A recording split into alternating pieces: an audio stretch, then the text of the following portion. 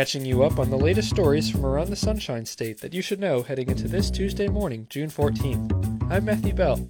I'm Nathaniel Wilson. And this is The Point from WUFT News. This week, I spoke with WUFT reporter Alan Halaly about an aging piece of infrastructure that some Florida residents want removed. The Rodman Dam in Putnam County poses a threat to nearby homes and also wildlife in the area. Here's Alan explaining more.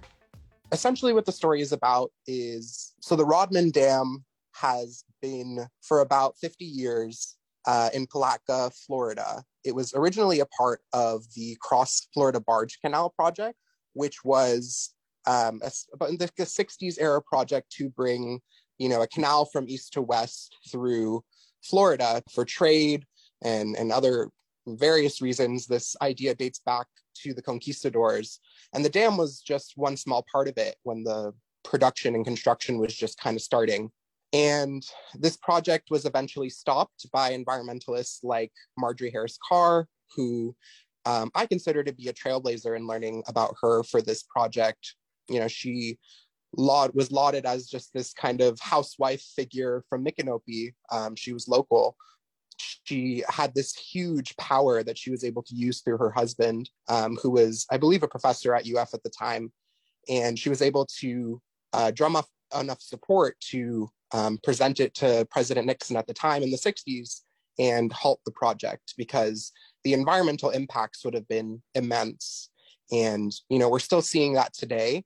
What are some of the problems that the dam causes? There's these environmental impacts. I kind of went into it in the story, but I think the most striking thing is these, we love our beautiful natural springs in Florida, and there's 20 of them that are completely flooded by the dam. And one of the most striking images that you can really think of, every couple of years, they reduce artificially the level of water at the dam. They call it a drawdown. And you're kind of able to see what's lingering below the surface.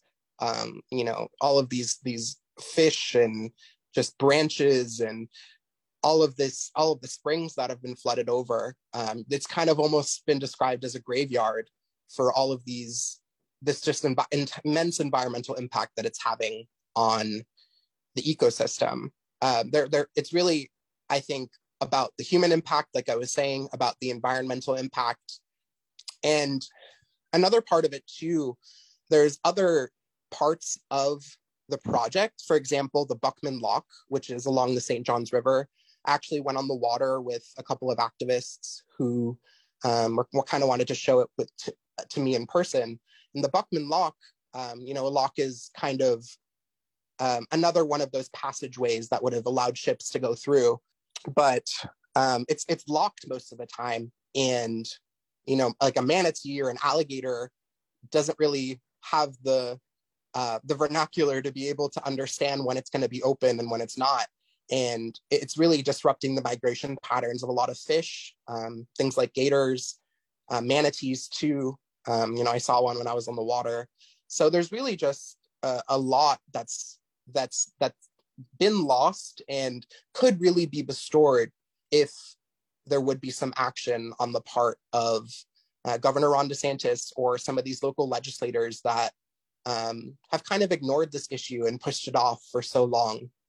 What's next for the Free the Alachua River Coalition? I mean, the legislative session is over. I know, in speaking with Margaret Spontak, the chair, and different people in their organization, it seems like what's next is just continuing to ramp up these education efforts. They do a lot of different things like outreach in these communities to kind of educate people on what's going on.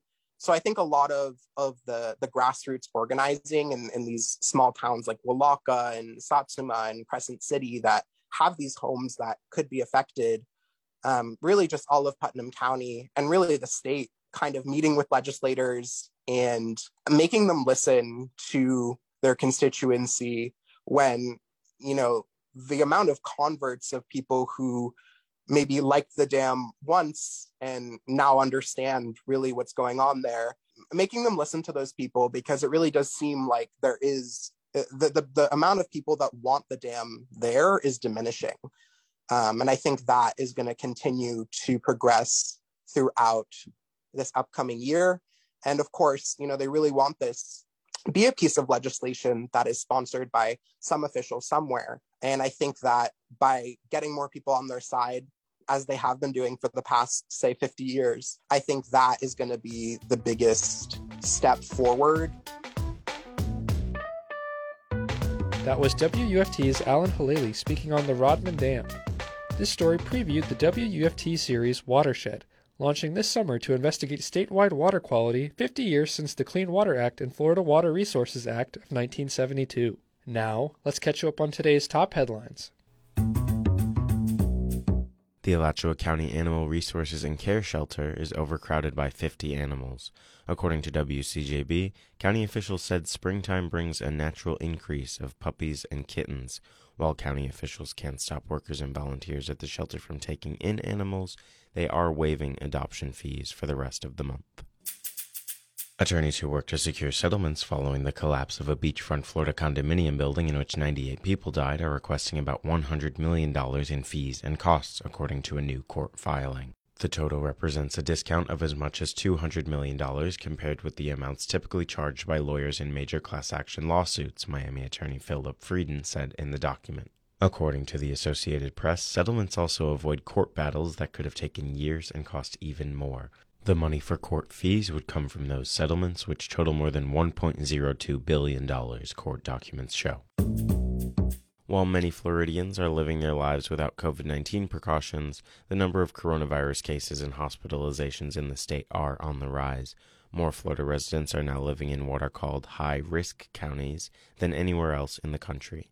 Jason Salemi, an epidemiologist at the University of Florida, says this news is worrisome and means people should act to protect themselves.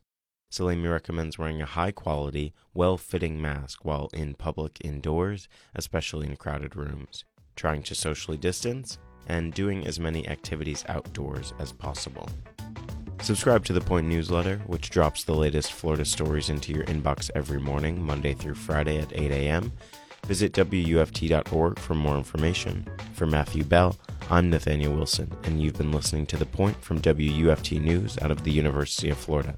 Have a great Tuesday.